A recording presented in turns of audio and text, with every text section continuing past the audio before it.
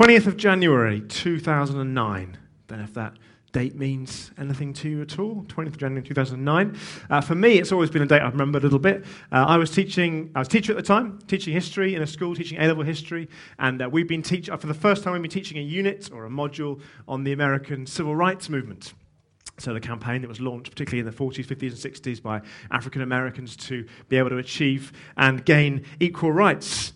And for the first time I've been teaching it, so I've been learning it and teaching it, kind of one step ahead of the kids, just about on a good day with a fair wind. And we've been looking at what it meant for the African Americans in the United States to be able to begin to make the constitutional claim that all men were created equal to actually be true and to overcome some of the restrictions on voting rights and educational segregation and health and so on. And I love teaching the course, and I think the kids generally seem to enjoy learning the course. And the reason why the date is significant is because before Christmas, of course, 2008, Barack Obama had been elected as the first African American to be president of the United States. And so for us, teaching and learning, it was really thrilling to be learning this stuff, seeing what it meant for the Americans to travel this journey of having to overcome massive segregation in the lives of African Americans, and then on the same day, seeing Obama become elected as an African American to the President of America. I don't think even Martin Luther King in his most famous I Have a Dream speech could really have dreamt there'd be an African American sitting on the presidential throne, as it were.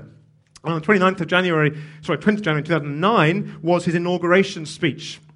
And so you got 400,000 people gathering in Washington to hear his speech, millions more around America and around the world gathering to hear that first inauguration speech that he gave. And I was so excited. I really had got caught up, I guess, with the hope that came as a result of his election. If you remember his campaign of change and hope, it was really easy to get caught up with the optimism and the hope that his election produced. Could this be a new day, a new start for American politics, American society, world, and global politics? I was really excited, I think particularly having seen something of the historical struggles that it had meant for any African American to have equal rights, let alone be president. And so rather naughtily, I finished my lesson 5 minutes early, just left the kids there, legged it out to the car park, jumped in the car, got out of the school before all the parents arrived and the traffic got too bad, and drove probably too quickly home to watch this first inauguration speech on 20th January 2009. And I guess, as I say, I was just a bit kind of captivated by the hope that his election brought. Do you remember that famous poster that was quite an iconic moment in the campaign of a picture of him with hope across the front? And so many got caught up with the hope that his election inspired. Could he bring in something new for America, for the world, for the globe, and so on? And I found really that hope is quite a contagious thing. When you get caught up in hope, it just kind of spreads. It's quite a contagious thing. You get caught up in it. I wanted to be part of that inauguration address, just from afar, just because I was caught up in the hope of the moment of his presidency. And I guess as his presidency comes to an end, you kind of think, man, how could the guy ever really have fulfilled all the expectations that were upon him? It's just impossible, I think, for him to fulfill everything people were hoping of him. And I'm not here to make a case for Obama's legacy. I'm just pointing out that the hope that his election engendered, and for many, as his time in office comes to an end, people will now be analysing whether their hopes were fulfilled. As he concludes his time in office, people will think, were the hopes that I had for this man, this leader, were they fulfilled as I was hoping? I think many of us at the moment probably are looking for hope, not least in our own nation, given the upheavals of the last week or two. It's been pretty pertinent for us, I think, the upheaval of the referendum result and of party leaders stepping down or being asked to step down and so on. Never has there been more of a time of upheaval, perhaps, in our society, at least for the last few years. And for some, they see the referendum result or new leaders as being a time of new hope emerging. Could this be the start of something greater and better? For others, they're wondering, where is the hope? This seems hopeless. So perhaps it's a pertinent thing for us to be talking about. And we are in a series of talks called Perspective, Live for the Day, which is based in 1 Peter. And Peter is writing a letter to first century Turkish Christians in about 63 AD. And he knows what I think all of us know today, that if you know where you're heading and what you're living for, then you can live each day with clarity and poise. That's what he's been saying all along through his letter, even if the circumstances in which you're living are particularly tough. In fact, Peter believes that one of the things that should mark a Christian out is that whatever the circumstances, they live with a contagious sense of hope. Hope marks a Christian out, Peter believes, in this particular passage. He wants to say that hope is contagious and ultimate hope is ultimately contagious. Let's see how he explains that. We're in chapter 3 and verse 8. I'm going to read through to verse 18. Finally, all of you, have unity of mind, sympathy, brotherly love, a tender heart, and a humble mind. Do not repay evil for evil or reviling for reviling. But on the contrary, bless, for to this you were called, that you may obtain a blessing. For whoever desires to love life and see good days, let him keep his tongue from evil and his lips from speaking deceit. Let him turn away from evil and do good. Let him seek peace and pursue it. For the eyes of the Lord are on the righteous, and his ears are open to their prayer. But the face of the Lord is against those who do evil. Now who is there to harm you if you are zealous for what is good? But even if you should suffer for righteousness' sake, you will be blessed. Have no fear of them, nor be troubled, but in your hearts honor Christ the Lord as holy, always being prepared to make a defense to anyone who asks you for a reason for the hope that is in you. Yet do it with gentleness and respect, having a good conscience, so that when you are slandered, those who revile your good behavior in Christ may be put to shame. For it is better to suffer for doing good, if that should be God's will, than for doing evil. For Christ also suffered once for sins, the righteous for the unrighteous, that he might bring us to God, being put to death in the flesh, but made alive in the Spirit. What I want to do really is just to hone in on verse 15. There's all kinds of things you could draw out of this passage, but I want to look at particularly at verse 15. Let me read it again. In your hearts, honor Christ the Lord as holy, always being prepared to make a defense to anyone who asks you for a reason for the hope that is in you, and yet do it with gentleness and respect. I put it to you that Peter believes that when Christians live with ultimate hope, it is ultimately contagious. People can't help but catch something of it, to the point where they ask, why? Why do you believe that? Why do you live with that sense of hope? What's behind the way you're living? Peter believes that Christian hope, ultimate hope, is ultimately contagious. So as ever, I only really have one point this morning, one question for you, which is, do you live with a contagious sense of ultimate hope? Do you live with a contagious sense of ultimate hope? Let me unpack that across 3 points. The nature of contagious hope, the source of contagious hope, and a lifestyle of contagious hope. The nature, the source, and the lifestyle. So firstly, I guess we need to define, don't we, what hope is. And we need to define it in accordance with what Peter is saying it is in his context. As I tried to explain with the whole Obama thing, there's something just magical about hope when it gets inside you. It's just a wonderful, wonderful thing. Forgive me for a second historical analogy, but I'm thinking of the Battle of Dunkirk in 1940, when if ever there was a defeat for the British nation and the Allies, it was Dunkirk in 1940, if you know the story. Like when 338,000 men flee from the enemy, that's a defeat, yeah? When soldiers have to rely on civilians to sail their dinghies and their barges over to rescue them, that's a defeat. When the Nazi Empire can sweep across the whole of Europe within months, leaving Britain on its own, sheltering on its own little island, that is a defeat. Dunkirk was undoubtedly a pretty hopeless defeat. It looked pretty bleak at that point for the British nation. But one of Winston Churchill's gifts, I think, despite not always coming across as overly hopeful, was that he knew the power of hope. And he was very clever, I think, along with the BBC, in portraying what was undoubtedly a defeat at Dunkirk as a victory. He and the BBC did it very cleverly. They would say things like, "Isn't it wonderful that all of our men are safe? Most of them got back home. Wonderful." They would say the great British public acted so heroically to rescue our brave soldiers and get them back home.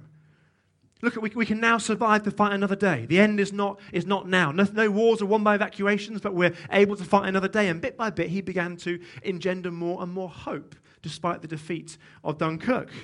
And when, of course, he muttered his immortal words in the House of Commons, "We shall never surrender. We shall fight them on the beaches. We shall fight them on the London grounds." Hope had been engendered in the British nation, and it was contagious. People caught hold of it. People caught hold of the hope that he had managed to bring, and it mobilized them into action. And ultimately, it mobilized them into victory.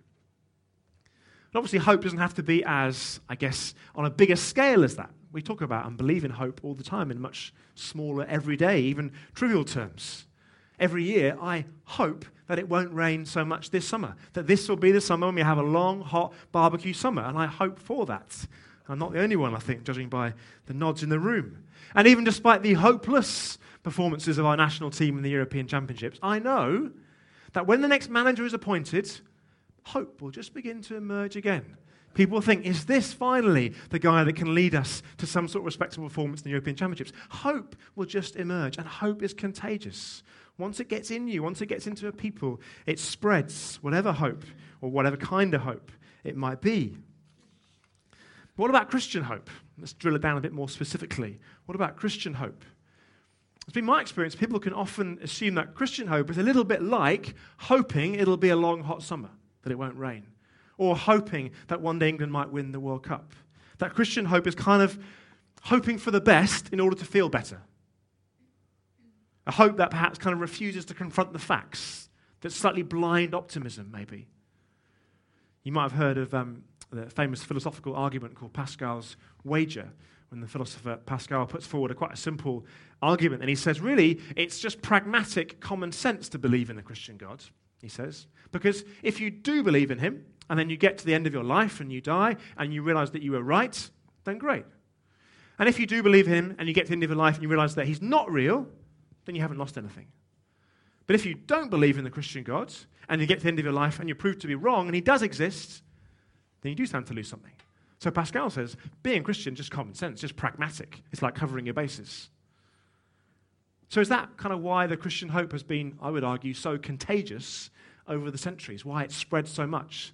Because it's kind of making the best of things. It helps us to feel better about ourselves. Well, interestingly, I think Peter would have something to say about that in this passage, because he says a Christian is someone who should be able to give the reason for their hope. Do you pick that out in the passage? To put it a different way, he would say Christians should have a rationale for their faith that would stand up to scrutiny. That's what he was saying in verse 15. So if the nature of contagious hope is that it spreads, is that it can mobilize people, and that it should be built on some degree of evidence and reason, what's the source of contagious hope? What's the source of Christian contagious hope? Well, Peter's already given us the reason at the beginning of the letter, 1 Peter. If you were with us for the first of our talks, or maybe you've caught up with them on the podcast, he told us in chapter 1, right at the beginning, what is the reason for Christian contagious hope. I'll read you the passage. It's chapter 1 and verse 3. He said, "Blessed be the God and Father of our Lord Jesus Christ. According to his great mercy, he has caused us to be born again to a living hope through the resurrection of Jesus Christ from the dead, to an inheritance that is imperishable, undefiled, and unfading, kept in heaven for you." So Peter says a Christian is someone who's been given the ultimate hope, a new life, a brand new life. That's what born again means. It means you get a brand new start, a brand new life in Christ. And what's the living hope based on? Did you hear when I read it? What's the rationale behind it? How's it possible to have a living, contagious, ultimate Christian hope? He said it's possible because of the resurrection of Jesus Christ from the dead. And Peter knows that the whole of the Christian faith, the foundation of the ultimate hope that Christians have, kind of pretty much hangs on the claim that Jesus came back to life again, having been dead. That's the whole deal. Everything really hangs on the resurrection in the Christian faith, the Christian hope. And Peter, as a historically documented eyewitness of Jesus' life and death, and it's claimed one of 500 reported witnesses of his resurrection, he knows why the Christian hope is sure and of ultimate significance. Now, that doesn't mean that it's not legitimate to ask questions of the resurrection, to question it, to doubt it. Of course it is.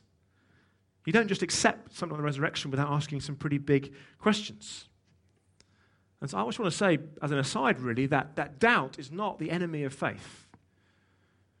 In fact, I think doubt is a companion of faith to some extent.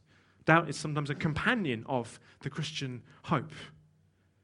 I don't know about you, but part of my following of Jesus is engaging with doubts that come up from time to time, which they do. Doubt is not the enemy of faith. We shouldn't be nervous or defensive, I don't think, if we have doubts or if those around us have doubts. Rather, we should engage with those doubts and look for the reason behind the hope. And no more so than something like the resurrection. Because, without stating the obvious, we know that, generally speaking, supernatural events like people come back to life again just don't happen. So I guess the question is, therefore, do you engage with your doubt by writing it off as impossible? Or do you engage with your doubt by looking at the evidence or the reasons behind this foundation of Christian hope?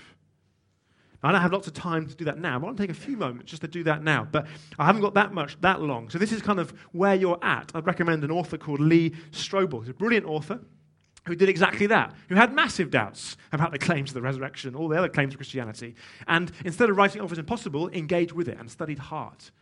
And in the end, ended up coming to a position of being a follower of Jesus. And he's written a number of books I think are really helpful for exploring the evidence, the reasons, the foundations for why having a hope in Christianity is not a blind optimism, but is founded on some genuine evidence and reasons. So I really encourage you to look up his various books if that would be of help. But just for a few moments, let me just look at some of the evidence for this foundation, the resurrection, of the hope that Christians have. A few things. So it's been suggested, for example, that Jesus maybe didn't actually die on the cross.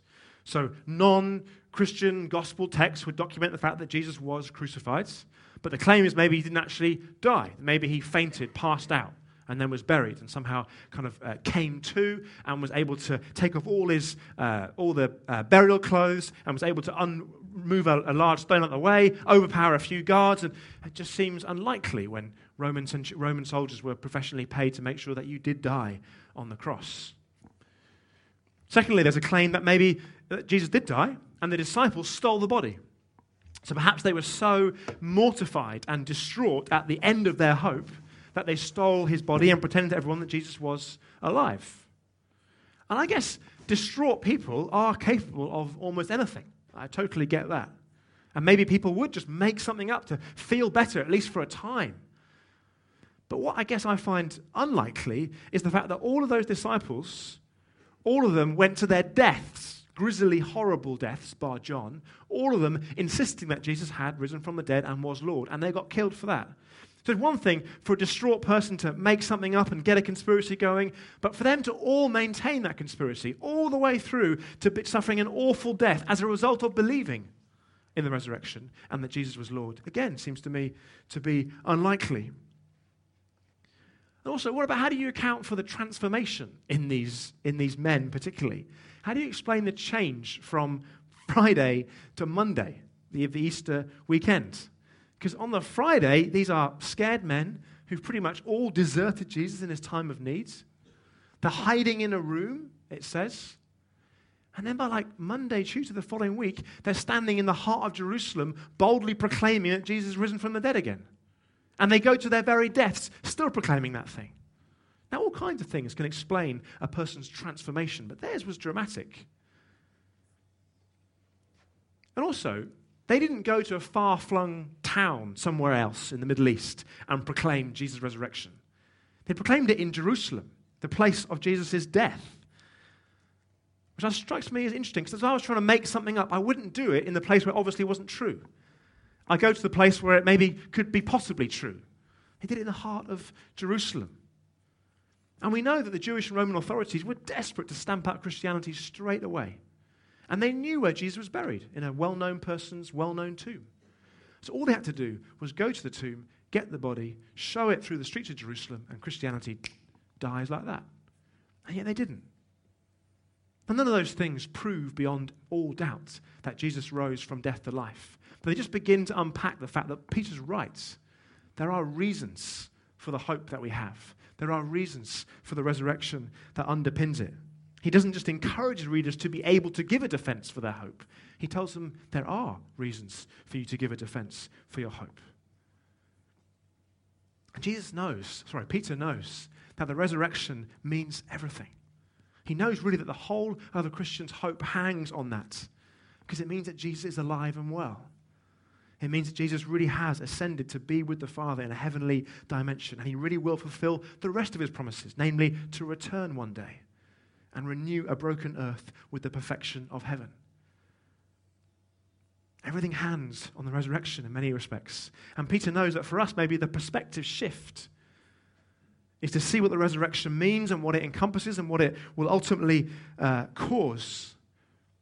And that means we live very differently day to day.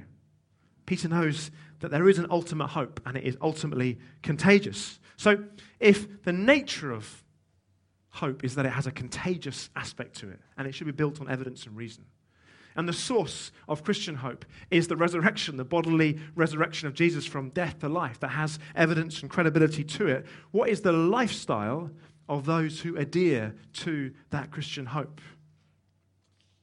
What's the lifestyle of people that are living with contagious hope? I noticed last week that someone in this church posted something on Facebook that caught my attention. And she had posted a comment along the lines of, given the uncertainty that surrounds Brexit and all of the uncertainty that has gone with it and people's various reactions to it, given all of that and how people might be feeling in very different ways, she just offered to pray for her friends. You may have seen the post that I'm referring to. She offered to pray for people, whether they were Christian friends or not. And the thing that most struck me about the post, I guess, was the sense of hope that it had, the tone that it came with. She was basically saying, this whole Brexit referendum thing is quite difficult for some of us. In fact, life can occasionally be quite difficult for some of us. But, and I'm paraphrasing, I have a hope of which I'm sure and certain. And because I know that Jesus is alive and well, that means he's perfectly capable and willing of answering prayers. So can I pray for you? Hope came through, I thought, loud and clear. And as I understand it, a few of her friends did indeed respond and said, yeah, I'd love you to pray for me. Friends that aren't currently exploring the gospel. Why? Because ultimate hope is ultimately contagious. It spreads. It gets into people. Her friends had caught just something of that. A sense that a better life maybe is possible. That a different world perhaps is possible. That maybe even more profoundly there isn't just a God, but one who loves me. Hope is contagious. The Christian hope, I believe, is the ultimate hope and is ultimately contagious. And for those of us who are learning to live with contagious, ultimate hope in Christ, built upon his death and resurrection and return, we're looking for our lifestyle to more and more reflect that. And Peter's point in the beginning of the passage is that when someone lives with such a clear hope like that, their lifestyle will reflect it. It's not going to come up on the screen, but let me read to you again verse 8, how he's encouraging people that live with Christian hope to live.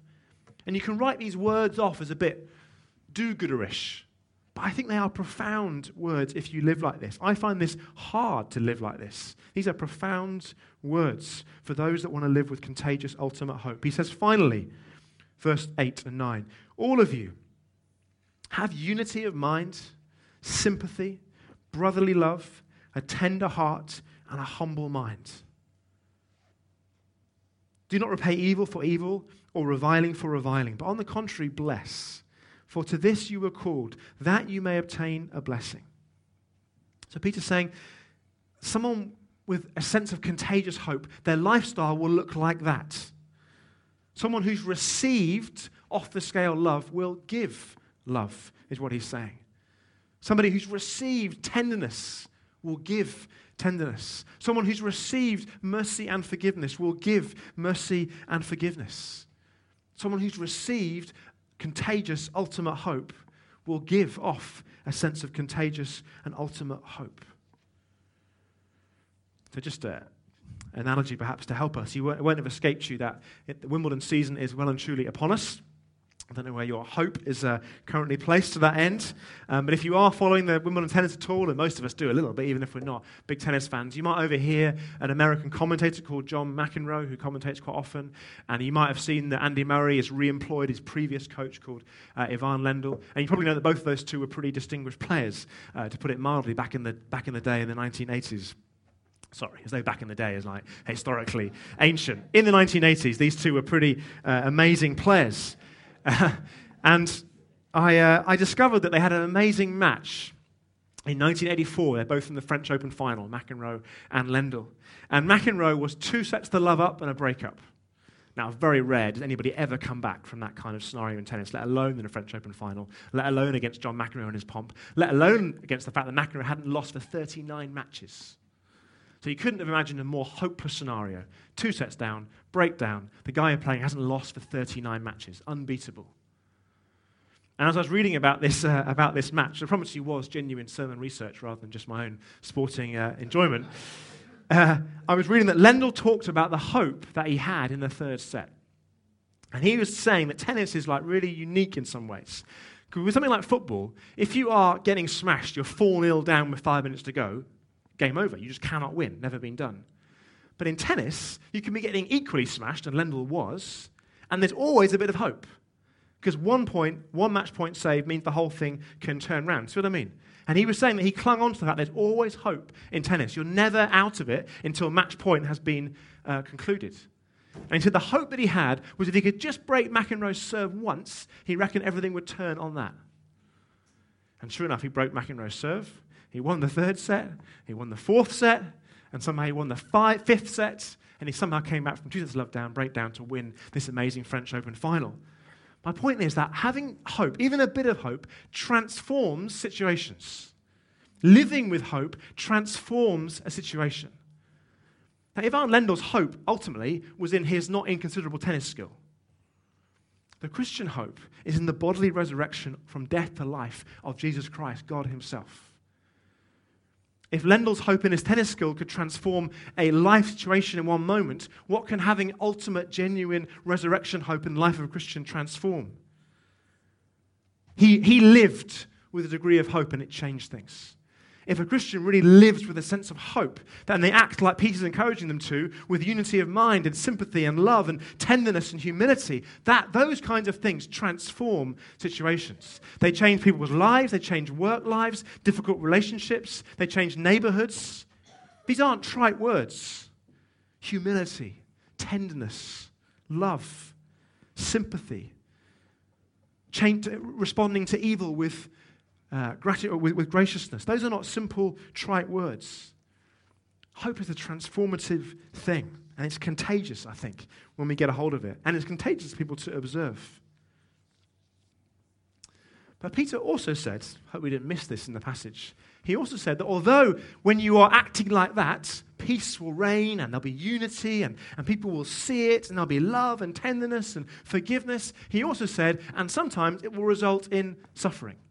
Did you see that? He just very quickly turned it on its head. And by the way, it won't always happen like this. Sometimes you behaving like this will result in you suffering. Full stop.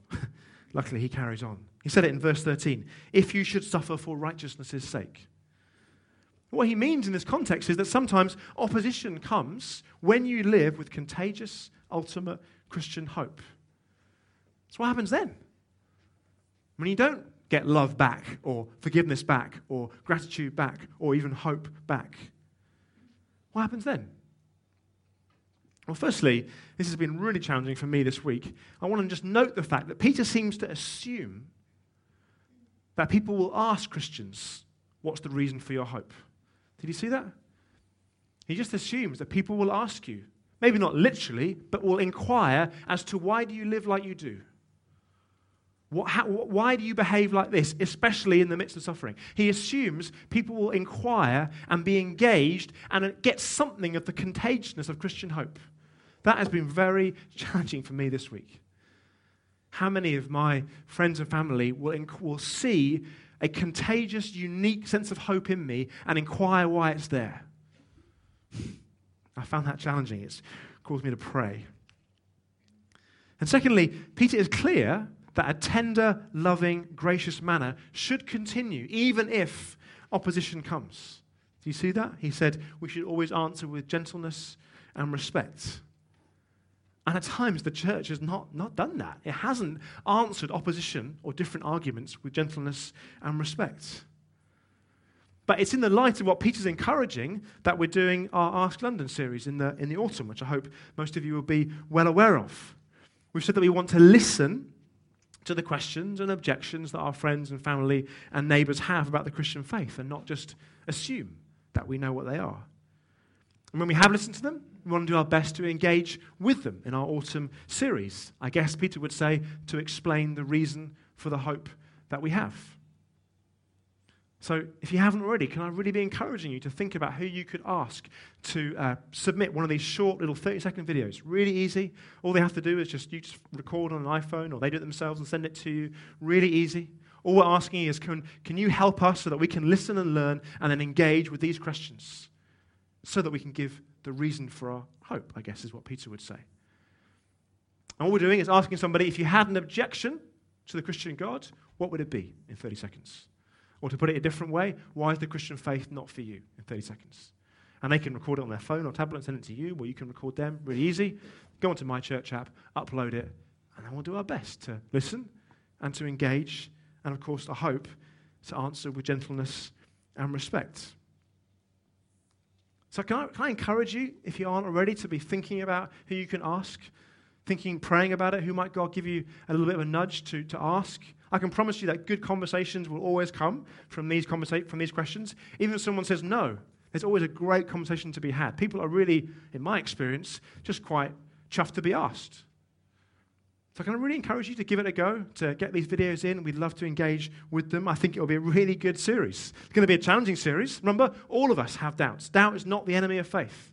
So all of us, I think, are going to benefit from this series as we engage some of the big questions that do give us cause for doubt. So I think it's going to be beneficial for all of us. I'd really encourage you to give it a go, get these videos in, and we'll do the best that we can to get stuck in with some of these questions. Let me just close by going back to Peter, I suppose, and Peter himself and the resurrection itself. You see, it strikes me that Peter isn't just kind of writing a theoretical letter. He's not just writing an instruction to some faraway Christians for them to do some things according to his theory. He's been through it.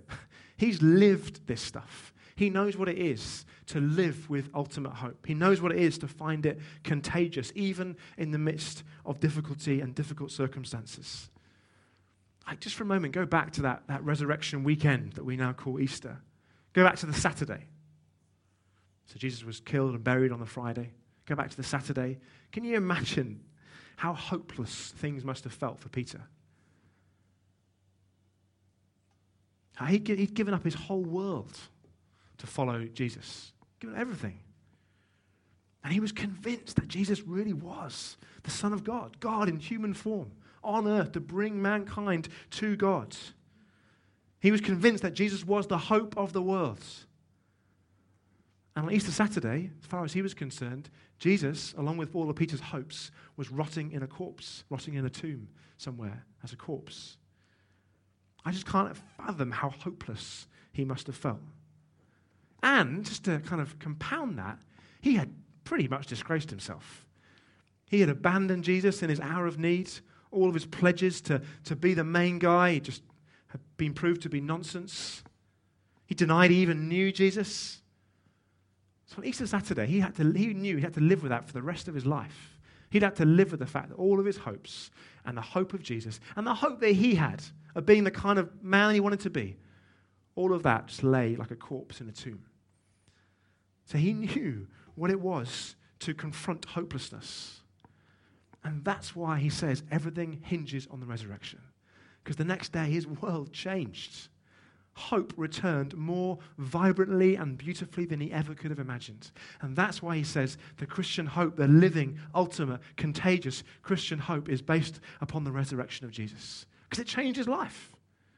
He went from being someone who'd let Jesus down, who'd pretty much given up, to being someone who boldly proclaimed the resurrection of Jesus Christ in Jerusalem all the way to the murder and the death that he experienced. The resurrection changed it, and he lived with hope all of thereafter. We've got some more time to respond and to worship, and it might be that people might begin to bring things as God's speaking. One of Robin and the band could come and join me. We'll be having communion as well, which we always do on the first Sunday of the month, and we think it makes sense to take some time over that, and we have time to do that in a second. So I'll pray in a second, and we'll sing this first song together, and then Andrew will help us respond by sharing communion together.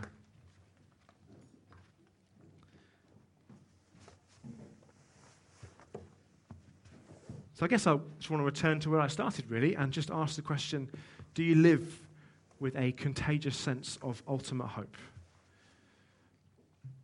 I've been asking myself that this week, and I'm not always being able to answer the question with a resounding yes.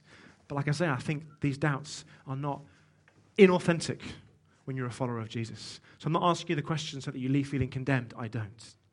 I'm asking you the question so that you return to Jesus in this time of worship and communion. Remind yourself of his death and his resurrection. The fact that because of him, there is a living hope. Perspective has changed. Everything shifts. We're not trying to live good lives to please God. We're living in the light of the fact that Jesus has pleased God for us. We're living in the light of the fact that there really is a sure and certain hope. That because Jesus is alive and well, not rotting in a corpse somewhere, he is well able to one day return to complete what he started. The renewal of a broken earth with the perfection of heaven. That's why we've been saying over and over again in this series, perspective shifts when you understand this letter. You start to look long and far ahead to the day when the resurrected Jesus will return and make all things beautiful and new and perfect. And when you know that, you can live with ultimate and contagious hope. And you can go through the worst of things. But if your eye and your gaze is fixed upon ultimate hope, people will notice. They might not say, "Can you tell me the reason for your hope?" But you might find they spend some more time with you. You might find they ask some pretty good questions. You might find they feel able to talk to you about difficult stuff. Because Christian hope, ultimate hope, built on the death and the resurrection and the return of Christ, is contagious. Let's stand. And we'll sing together before Andrew leads us in communion. I'm going to sing a great song called You Have Won Me. I'll pray, and then the band will lead us in that. We might sing a different song. We'll sing a song that Robin thinks is the best song for us to sing, and I will submit to his leadership. Lord Jesus, we thank you that we know you as our perfect, ultimate living hope. We thank you that we're not just crossing our fingers, hoping that this whole life has got some meaning and some purpose. We can look to a historical event where you came back from death to life. And we can know, therefore, that you're alive and you're well. You have to love us because of what you accomplished on the cross and through the resurrection. You have to be God because of what you accomplished through the cross and the resurrection. You have to be capable of fulfilling all of your future promises because you fulfilled them at the cross and the resurrection. And we thank you that our privilege is to trust you and know you. Our privilege is to live with a sense of contagious hope. That whatever the circumstances of day-to-day life bring, because we have our gaze and our perspective fixed upon the day ahead when you will return, we can live every day with clarity and meaning and poise and courage and purpose. Trusting you to do amazing things through us and in us. We love you, Jesus, and we respond with worship. We bring our doubts and our questions to you if we have them. And we ask you to help us to engage with them, to see our faith grow upon the living ultimate hope of Christ himself. Amen.